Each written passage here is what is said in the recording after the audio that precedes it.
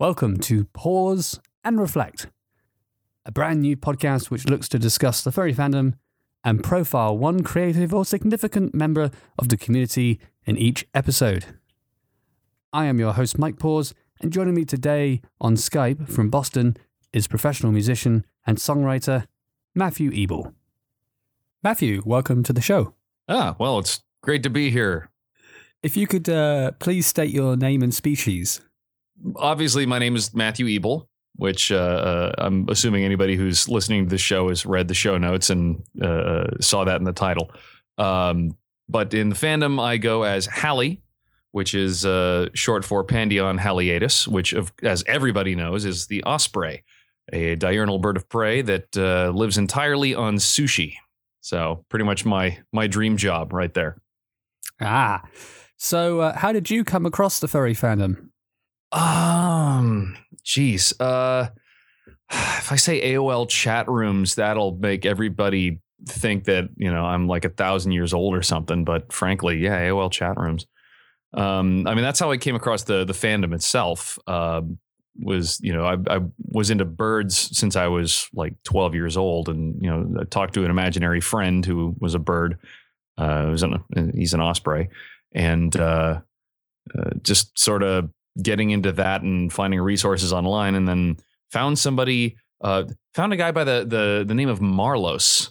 Actually, I still remember his name. It was a tiger named Marlos who pointed me towards something called the furry fandom, and found AOL chat rooms, and eventually Furry Muck, and it all pretty much went downhill from there. I think my first con was Anthrocon in the year 2000. So that's jumping into the deep end. Did you go to a con almost straight away then?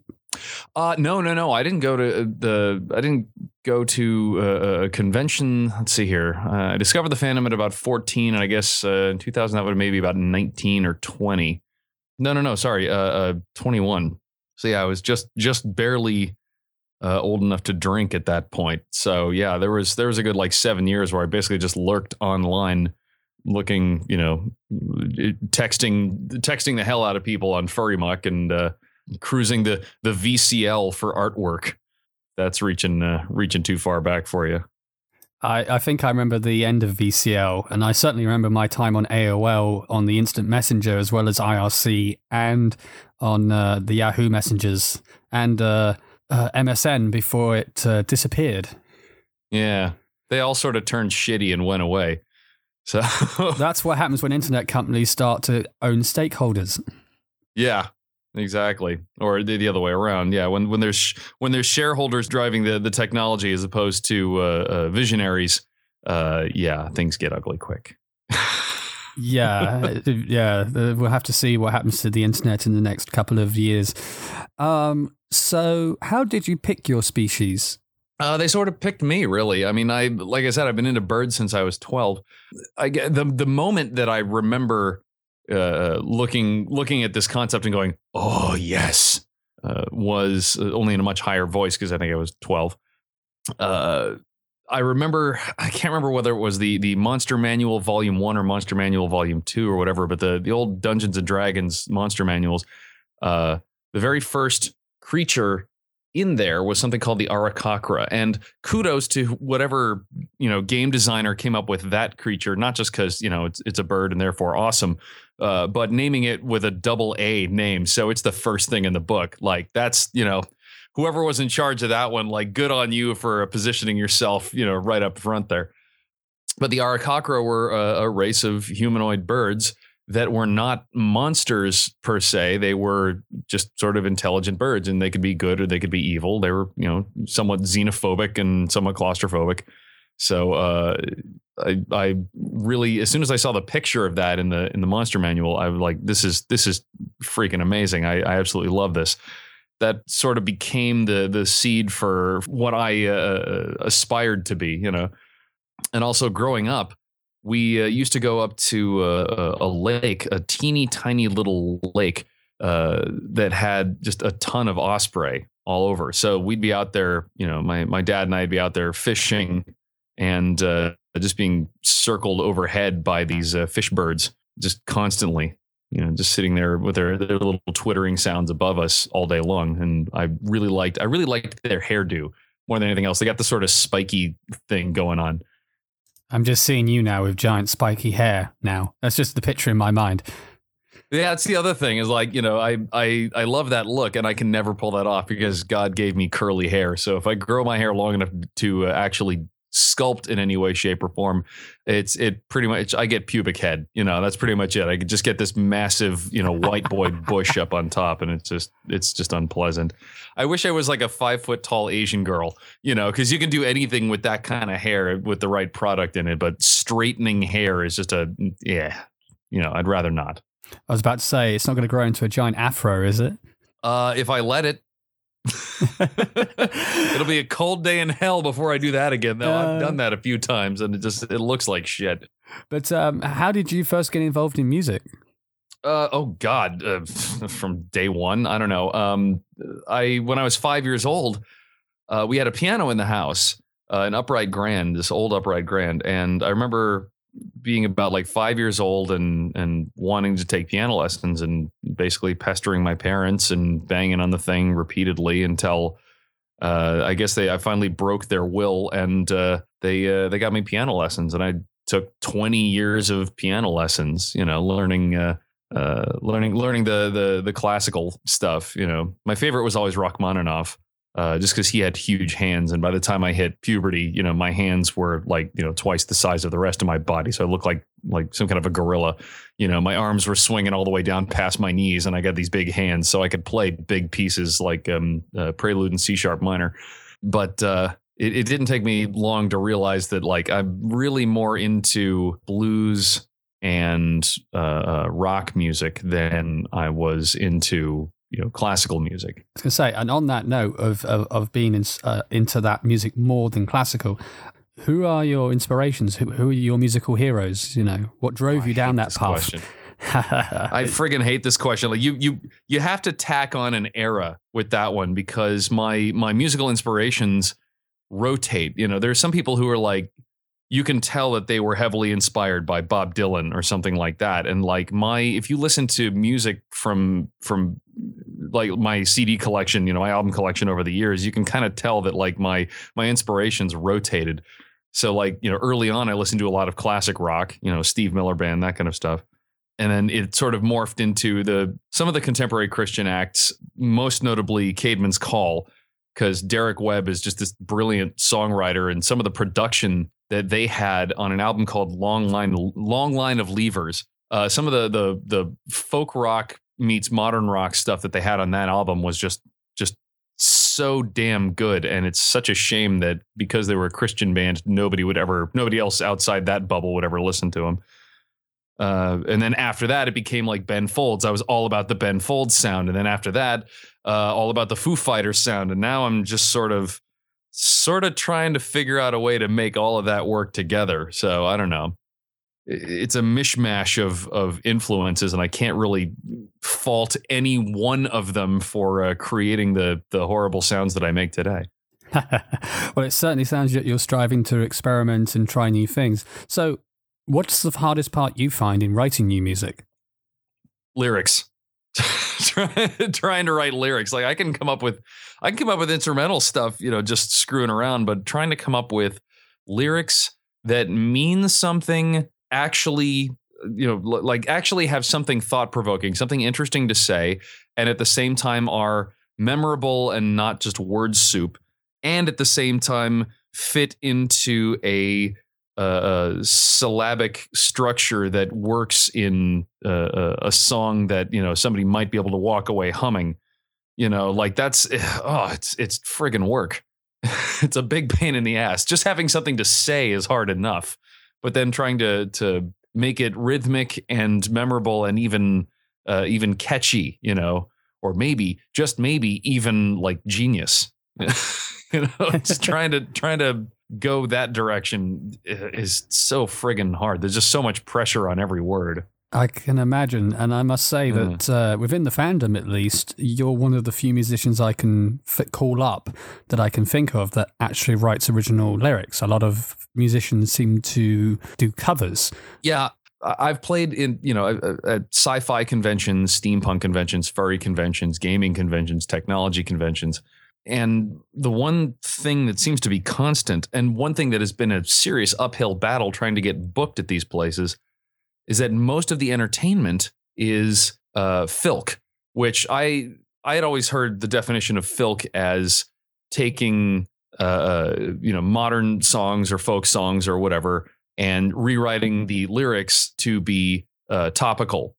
Basically just Weird Al-ing something with a sci-fi bent or with a furry bent or whatever. And I could never get into that. It never. I don't know. I've always been writing my own tunes. I could never get into just doing that kind of thing. But that seems to be what most acts that I've seen do, I think it's sometimes it can be very funny when someone takes a song that's famous and furrizes it, should we say, or makes it fluffy. But most of the time I see people just covering a song they like in their own way, which is still great. Some of the musicians in the fandom I think are quite talented, and I really, really hope that they continue to grow, because music in the fandom is becoming a bigger part of the community. I think, especially when you look at cons. Thank God for that. Well, certainly when you look at some of the concerts at various conventions now, I think that there's a bit of more of a diversity in the musical acts.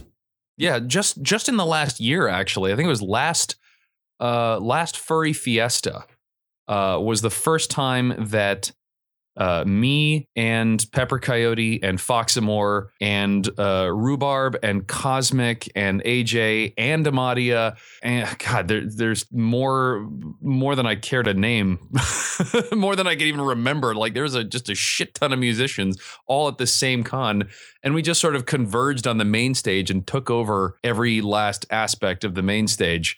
Like any spare moment that was available, there was either sound checking or performing happening. And then it happened again at Anthrocon. And it's like now anytime we're at actually it was before that. It was at FAU at Fur Affinity United, I think.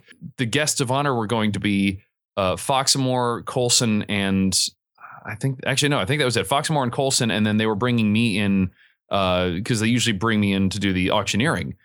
And Coulson backed out, and so they named Pepper Coyote as the replacement GOH, and then we did this like 3-man concert thing, this impromptu 3-man concert thing, and then we did like 3 of them that weekend, and it just became this like, holy shit, there are people who can actually like jam and just have fun on stage and actually put on like a professional grade show like this, Yeah, I'm sure it helps that Foxamore does music full time. I do music full time. Pepper Coyote is a music teacher, so he basically does music full time as well. And all 3 of us have to think on our feet pretty quickly. So that that was when I sort of first discovered, like, okay, there's some people in this fandom that are as good as anybody I ever jammed with in Nashville. Yeah, it's really cool. And hopefully it's inspiring a new generation of furs joining to take that up, potentially, who are interested in it. Oh, I hope so. I really hope so. Yeah, you're a pioneer with your fan base. You interact a lot with them, and you get a lot of your albums covered and funded by them. Do you think this is where music in the mainstream may be heading? I think music in the mainstream is pretty much already there. There's a lot of, like I'm not one to ask about the larger music industry. I did work at a record label. I did, play the Nashville scene for a while. I did, back up a major label star at the Grand Ole Opry once. But like industry right now, the music industry seems to have less and less influence over people's tastes as they used to.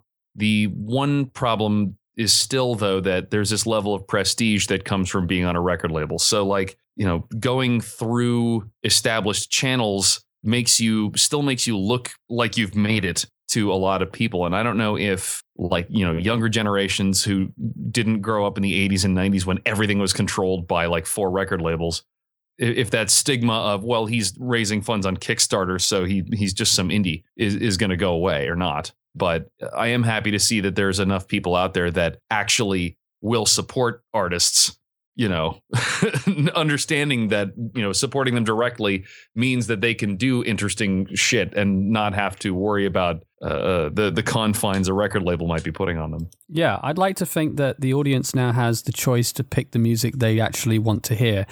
You'll no longer have the feeling that one artist might define an entire era anymore. Everyone's kind of split off into their specialist little circles. Yeah, which is good and bad, because, if you made it back in the old model, you really fucking made it, man. You made it, you became an overnight success and rich and popular and all that kind of shit. But now it's like there's, instead of being a one giant pond and there's the big fish and the little fish, now there's just 1,000 ponds.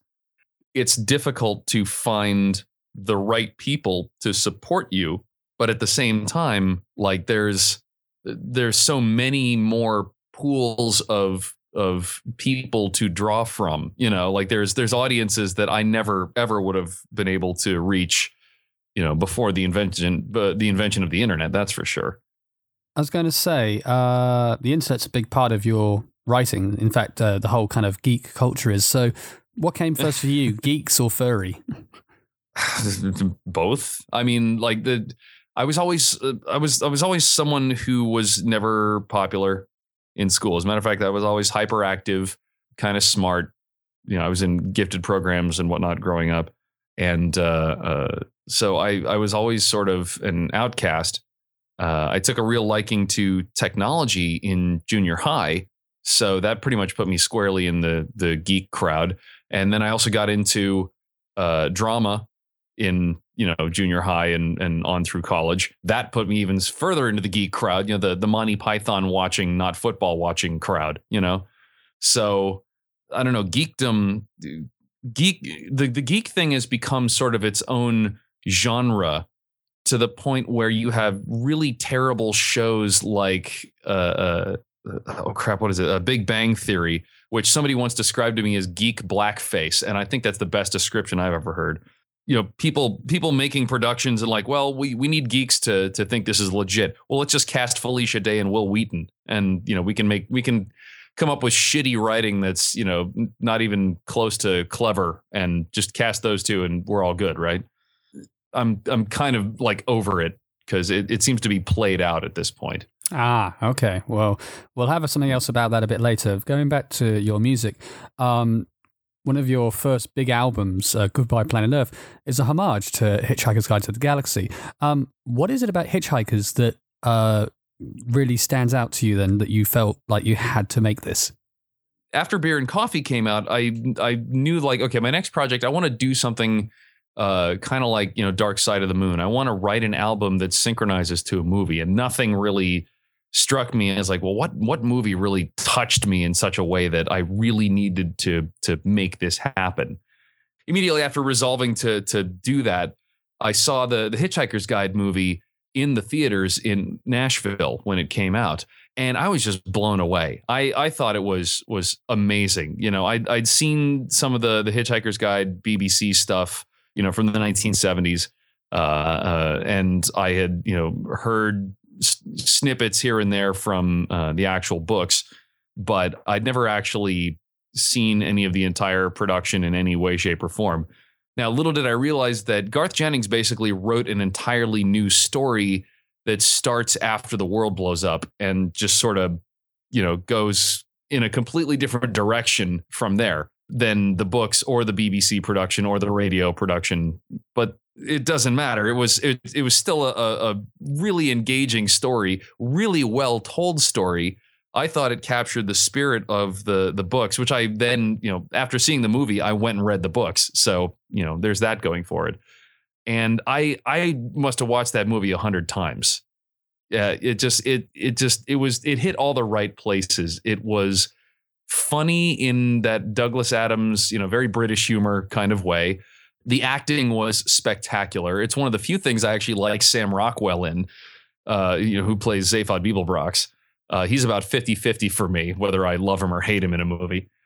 And it just, everything about that movie just said, this is something you got to work with. And so I just set to work. I had a couple of songs already written that I knew I wanted to put onto an album, and just started at the beginning. I thought, well, where's it? The movie's like 2.5 hours long. I'm not going to write a 2.5 hour album. It's got to be 70, 80 minutes or less, because that's the length of a CD. So where do we start? Well, start with the world blowing up. I think from there I got the title Goodbye Planet Earth, and just went from there. I didn't even have any lyrics or anything before I had an album title for that one. Yeah. And I take it it's a film you still enjoy watching then as well. Obviously, you're going to perform to it in March later this year. It's which con is it again? Sorry.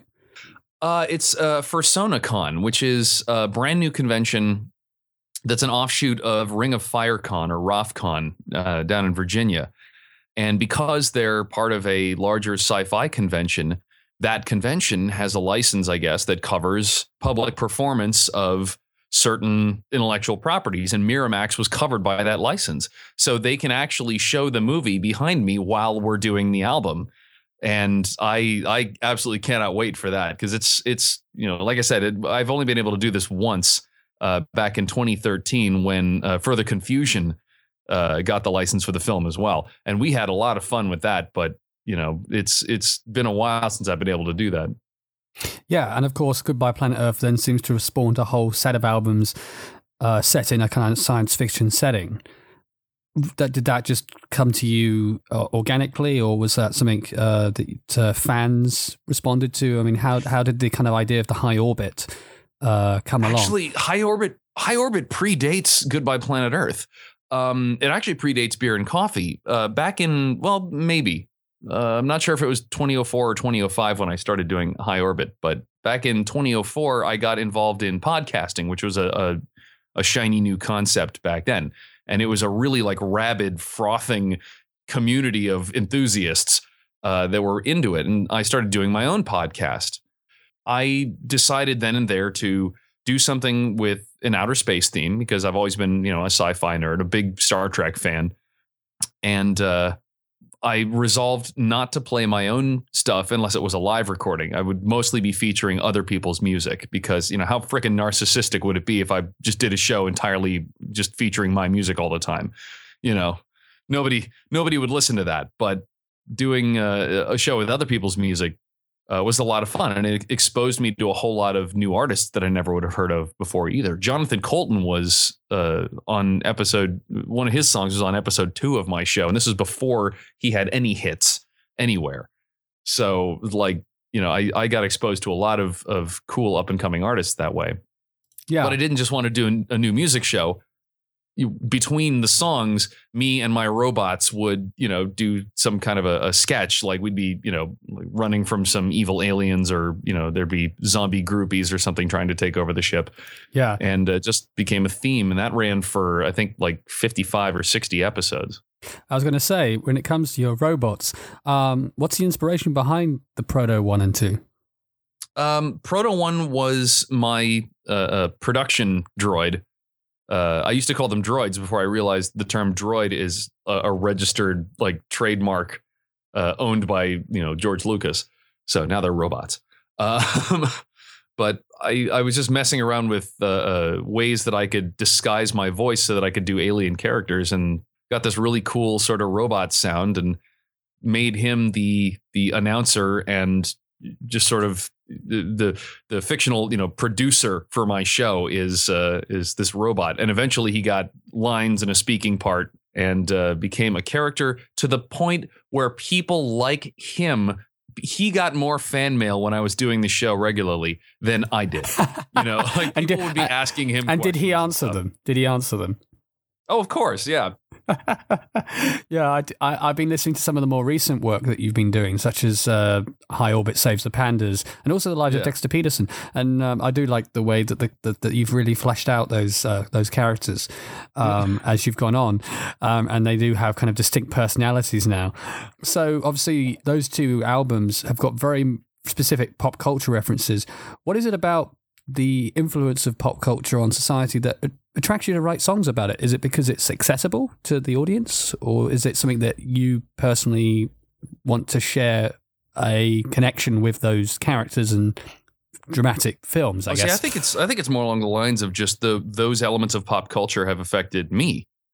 All art is sort of like a nuclear reaction. You know, you've got to be hit by, you know, a neutron from something in order to split and release even more energy of your own, and then something that you release hits somebody else and causes them to create something new. You know, it's more along the lines of something in pop culture has hit me in a certain way that made me want to create something.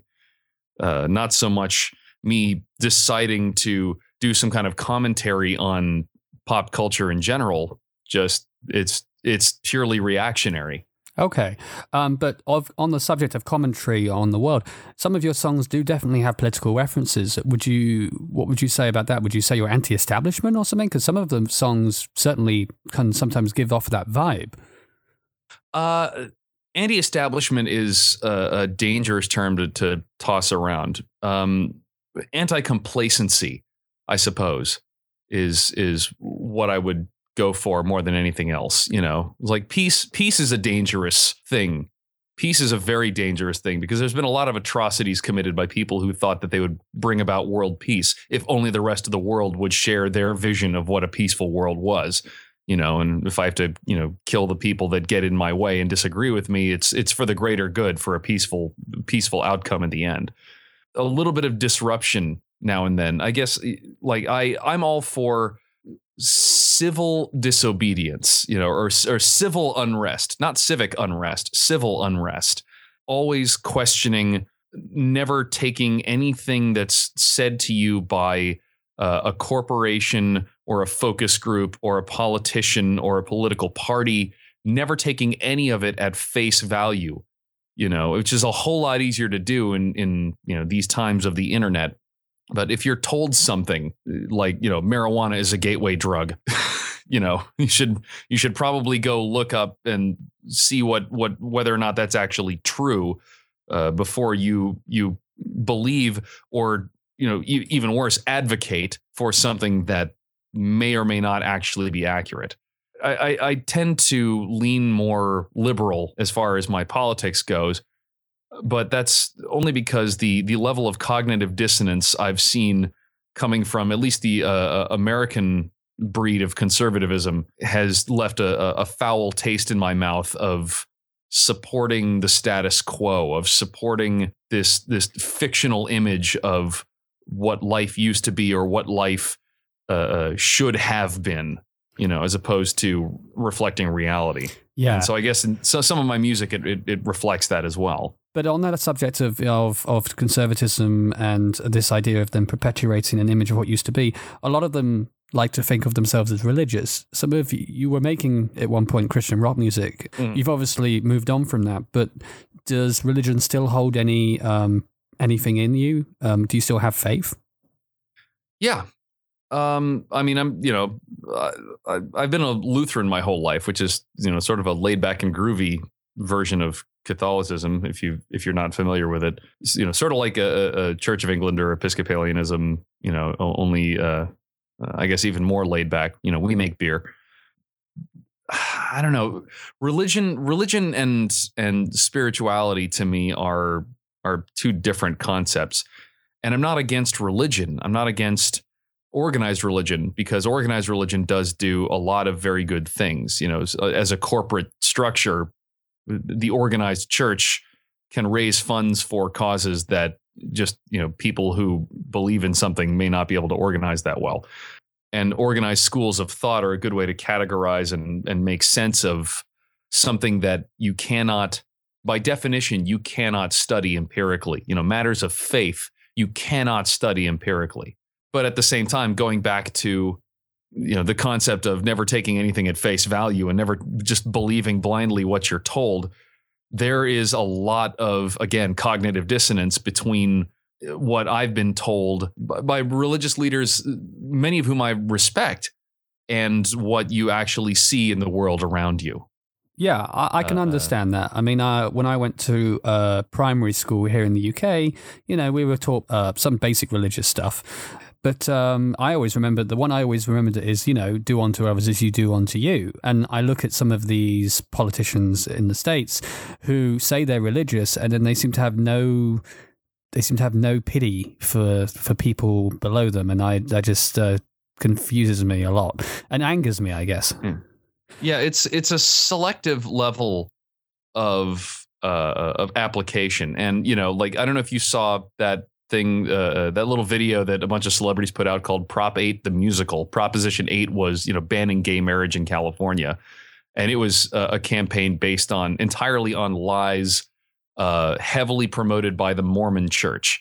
I mean, like financially supported by the Mormon Church down there. And they had a whole musical number done about picking and choosing. I think I saw it. It had Jack Black in it, if I remember. Jack Black, Neil Patrick Harris, a ton of people from Hollywood were involved in it because I guess see the difference between gay marriage and society falling apart. But that's beside the point. The point being, like, I don't know if the website still exists, but GodHatesShrimp.com, which was set up as a response to, GodHatesFags.com, the Westboro Baptist quote unquote church. Basically, like, there are verses in the Bible directly next to things about homosexuality that carry equal condemnation for eating shrimp, for wearing clothing cut from two different kinds of cloth, from women being allowed to speak to men, those kind of horrible things that are bringing society down. There's a lot of religiosity being used for political gains, and that's a tale as old as fucking time. I can't tell you what the correct interpretation of our Creator is. All I can tell you is what I've experienced and what I think is a good standpoint to operate from, which is, and this is biblical as well. Even Christ said, the only way you're going to get in is if you come like a little child. Little children don't assume that they know everything. Little children don't assume that they have everything figured out. They come with an open mind. And that, I think, is something that you just sort of lose in your 20s, is the ability to have an open mind. Yeah, although I'd like to think with the internet, the way people can kind of see past certain established beliefs, if I can put it like that, not religious maybe, but like the idea of what a state is, or what a certain country's values are compared to another. So there might be, you shouldn't talk to people in that country because they're bad, type thing. Yes and no. Yes and no. They've found out that a lot of people go, if they're looking for something online, they go to reinforce their existing beliefs rather than have their mind opened. And unfortunately, because anybody can publish anything on the internet, it's very easy to just go and reinforce a stereotype that you might have had. You have to go in with an open mind first and actually try and find opposing sources and question their credibility. And not everybody's willing to do that because it takes work, True. It's unfortunate. Yeah, I mean, I guess I was always optimistic about the internet, and I've always liked the way it helps bring down certain barriers and can allow you to make the world smaller. It is harder to propagandize now. Yes, I'd like to think so. We'll go back to the fandom a little bit. Oh, yeah, that's right. This is a furry podcast. No, but it's also a profiling, so obviously it's all about you too. But we want to go back to the fandom in the sense of experience. So the question here would be, well, it's twofold. It's what's your worst furry experience so far, and what's your best that you have on that you can think of? Oh, geez. My best, I guess, furry experience, like as a furry, like going to conventions and whatnot. It's weird that like my best furry experience is one of humanity, which seems so oxymoronic, but the fact that I have met some phenomenal artists, graphic artists, musicians, some amazing free thinkers in this fandom who refuse to be put into a box. I can't really pin it down to one specific event, which I'm sure is what you were hoping for. But every time I go to a convention or every time I'm forwarded something online, there's a chance that I will find somebody who will change my outlook on life because of the things they write, the things they draw, the things that they create. I pity people whose only fantasies, whose only the extent of their imagination leads to, I want that faster car. Or I'd like to be a football player. Nothing wrong with football players, but the kinds of people who dream of things that go beyond the confines of the human body or the confines of our universe, or the confines of this reality, just that's truly inspiring. And I guess on the same note, the worst experience with furry are the people who treat it as though it is only a fetish. See also Tony the Tiger Gate. The people who for whom it is strictly a sexual thing and are so happy to go to the media and tell them that. And it's partially the media's fault for wanting the freak show story because it gets them the clickbait that they rely on these days. But it's like the people who just don't understand that, walking around in fetish gear in a public place is not okay. There is a time and a place for that. And it bothers me every single time I see people who throw common sense to the wind just because they think that this thing that they're into is so damn good, everybody must be into it. Yeah. Does that make sense? Yeah, does that answer your question? Yes, that or does. Am I totally sidestepping that? No, you've answered. I think you've answered both questions perfectly fine. Moving on from that, where do you think the fandom's going to be in 5 years' time? Pittsburgh. No. In 5 years' time, I think it's going to be all Zootopia. Everybody can see this coming, and Disney is not really being shy about just pushing this one to the furry fandom. Unlike Kellogg's. Yeah. Oh, yeah. Well, it's a children's breakfast cereal in that case. And while Disney, I'm sure, is intending for Zootopia to be rated G, they know who's going to watch it. It's like the people that produced My Little Pony. Over the years, since I've been a furry, since like the mid 90s, I've been able to see each phase. Like I came in about the time of The Lion King. Now, what got me into the furry fandom and, what explains a lot of, what I'm into, today, it was actually the 1960s Robin Hood, which is way before my time. But, still, that was one of the things, the way Don Bluth would animate animals is just fucking amazing. His ability to animate, anthropomorphic animals, it knocked down the barrier to the fantasy. So starting with that, there's a lot of people that came into the fandom before I did that were there because of that. And then The Lion King, huge influx. And then Pokemon, which was after, my time, I was too old for Pokemon, huge influx from there. Then there was the My Little Pony phase.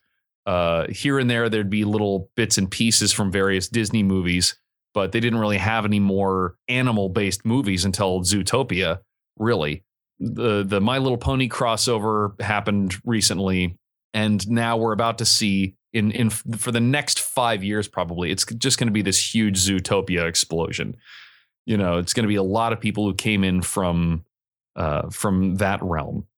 As far as furry versus the rest of the world, I think in the next 5 years, it's going to be somewhat like the sci-fi genre in the 1980s. It's starting to gain more social awareness and some social acceptance, and there is going to need to be a lot of self-policing to prevent it from being taken off the rails. Yeah, that seems and to I'm be not a prude. Don't get me wrong. Like I'm gonna say, I'm a rock musician. I'm as perverted as anyone else. I was going to say, I think we all are generally. No one denies it, or no one who's open-minded like us would deny it.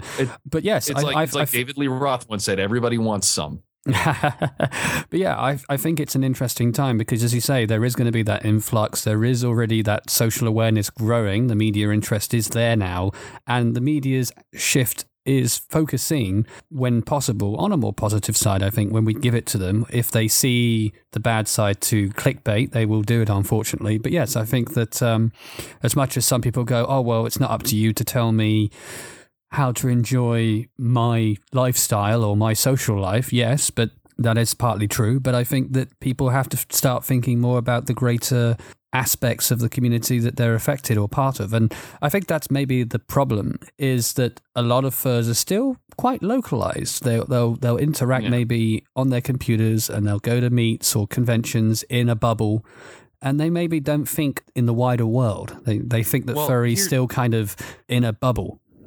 Here's the thing that I've noticed, having played shows at, science fiction conventions, steampunk conventions, all these different geek conventions.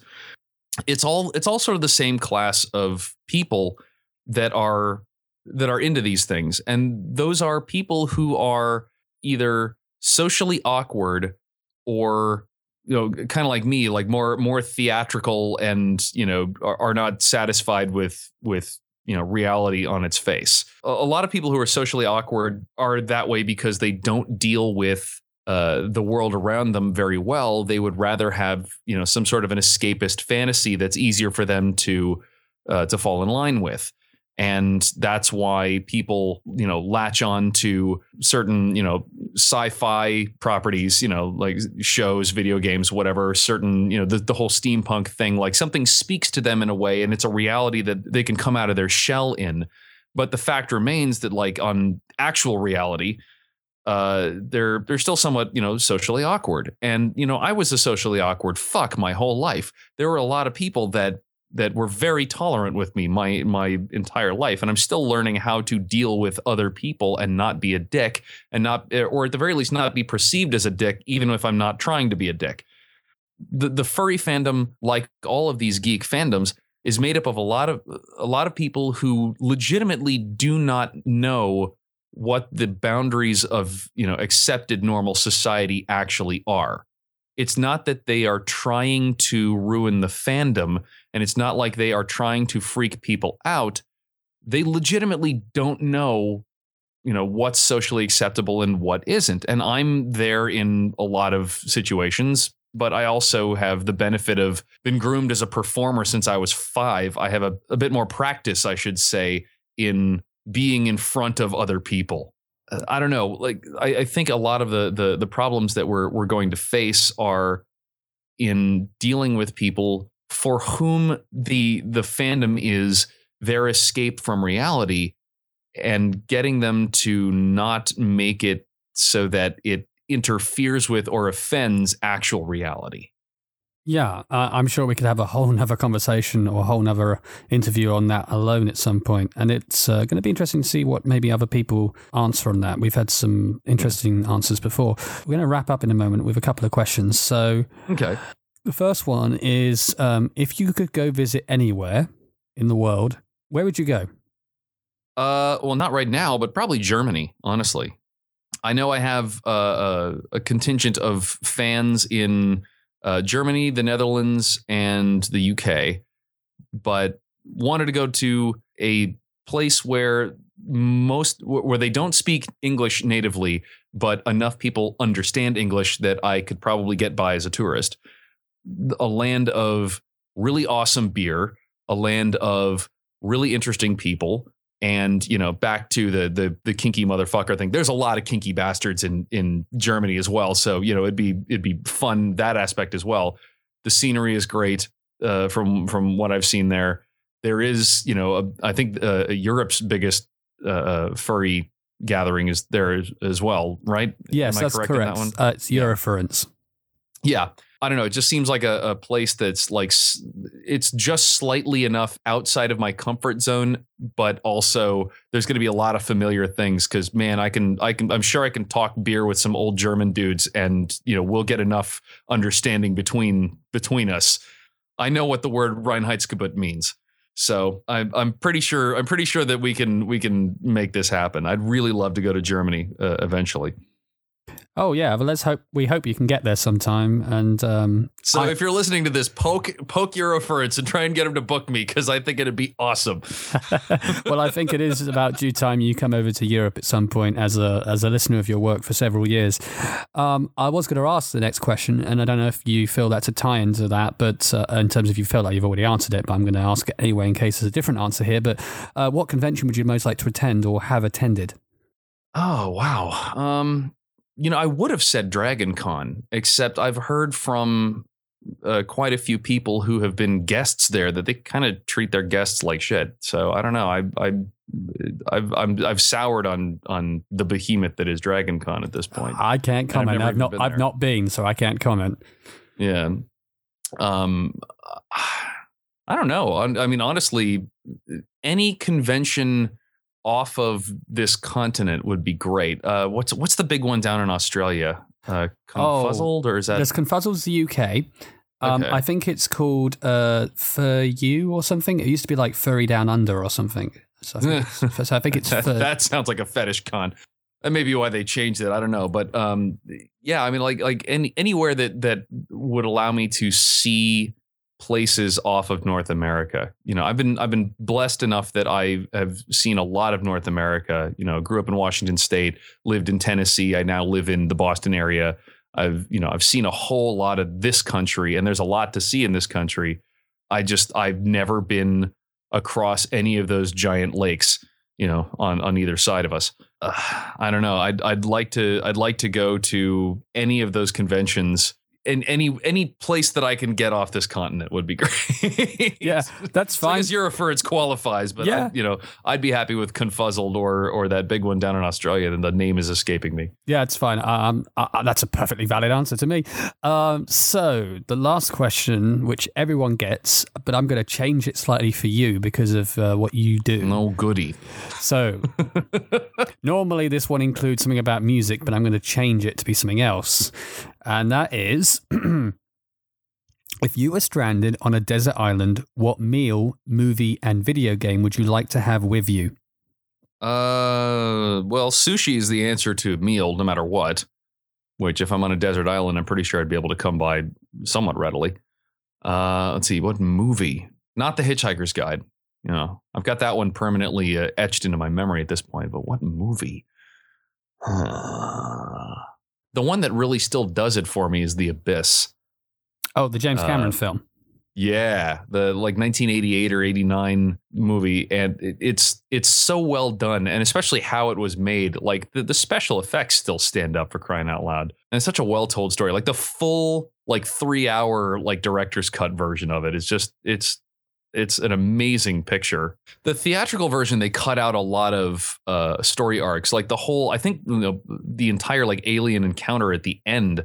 They basically cut that all out because it kind of adds half an hour to the movie that for the limited amount of blood that can go into the American butt when they're sitting in a movie theater, they're starting to get numb about that point. So that they sort of cut that out, but the director's cut is just beautiful. What was the third one? Well, normally the third one would be music, but for you, because I'm not going to make you choose, I've said video game. Video game. Can I get the entire Ratchet and Clank saga, or does it have to be one of them? I'm sure they've got a collector's. I'm sure they got a collector's edition box set you could take with you. I'm sure. Yeah. Are you looking forward? Are you looking forward to the Ratchet and Clank movie then? Oh my God, yes, you have no idea. I am waiting with bated breath for that one, mostly because they got, James Arnold Taylor and the other original voice actors for that one as well. I don't know why they went with somebody else they went with was it Paul Giamatti for Chairman Drek? It's probably because they need a Hollywood name to drag it in. Which is weird because they've already got Hollywood names in there. I think Stallone has a part in there, for crying out loud. But the fact that they actually got, I think they got the same writers who'd been doing the series, and they got the same voice actors who at least for Ratchet and Clank, but also for Captain Quark. And it looks like it's going to be so well done. I absolutely cannot wait for that one. So I don't know, maybe my knock the Abyss out of my desert island list once that comes out. But well, maybe when we have you back sometime, maybe you can amend that. But for now, you can take that with you. Matt, thanks very much for taking part. Hey, it's my pleasure. And if you, I don't know, if you ever want to do this again, let me know. This is probably the first interview I've managed to go through without plugging MatthewEble.com the whole time. Well, I was about to say, where can people find your work? But, you've done it for me. Yeah, probably at MatthewEble.com. And, I'm actually going to be releasing something shortly after I hang up with you. Actually, I got a new song to put out. Ah, brilliant. Well, Matt, thank you very much for taking part. And, take care. Hey, you too. I'll see you at the conventions. You've been listening to Pause and Reflect with Matthew Ebel and your host, Mike Pause. If you have enjoyed this, please share it and listen out for more interviews soon. I wish you a good morning, afternoon, or evening with Maybe in the World.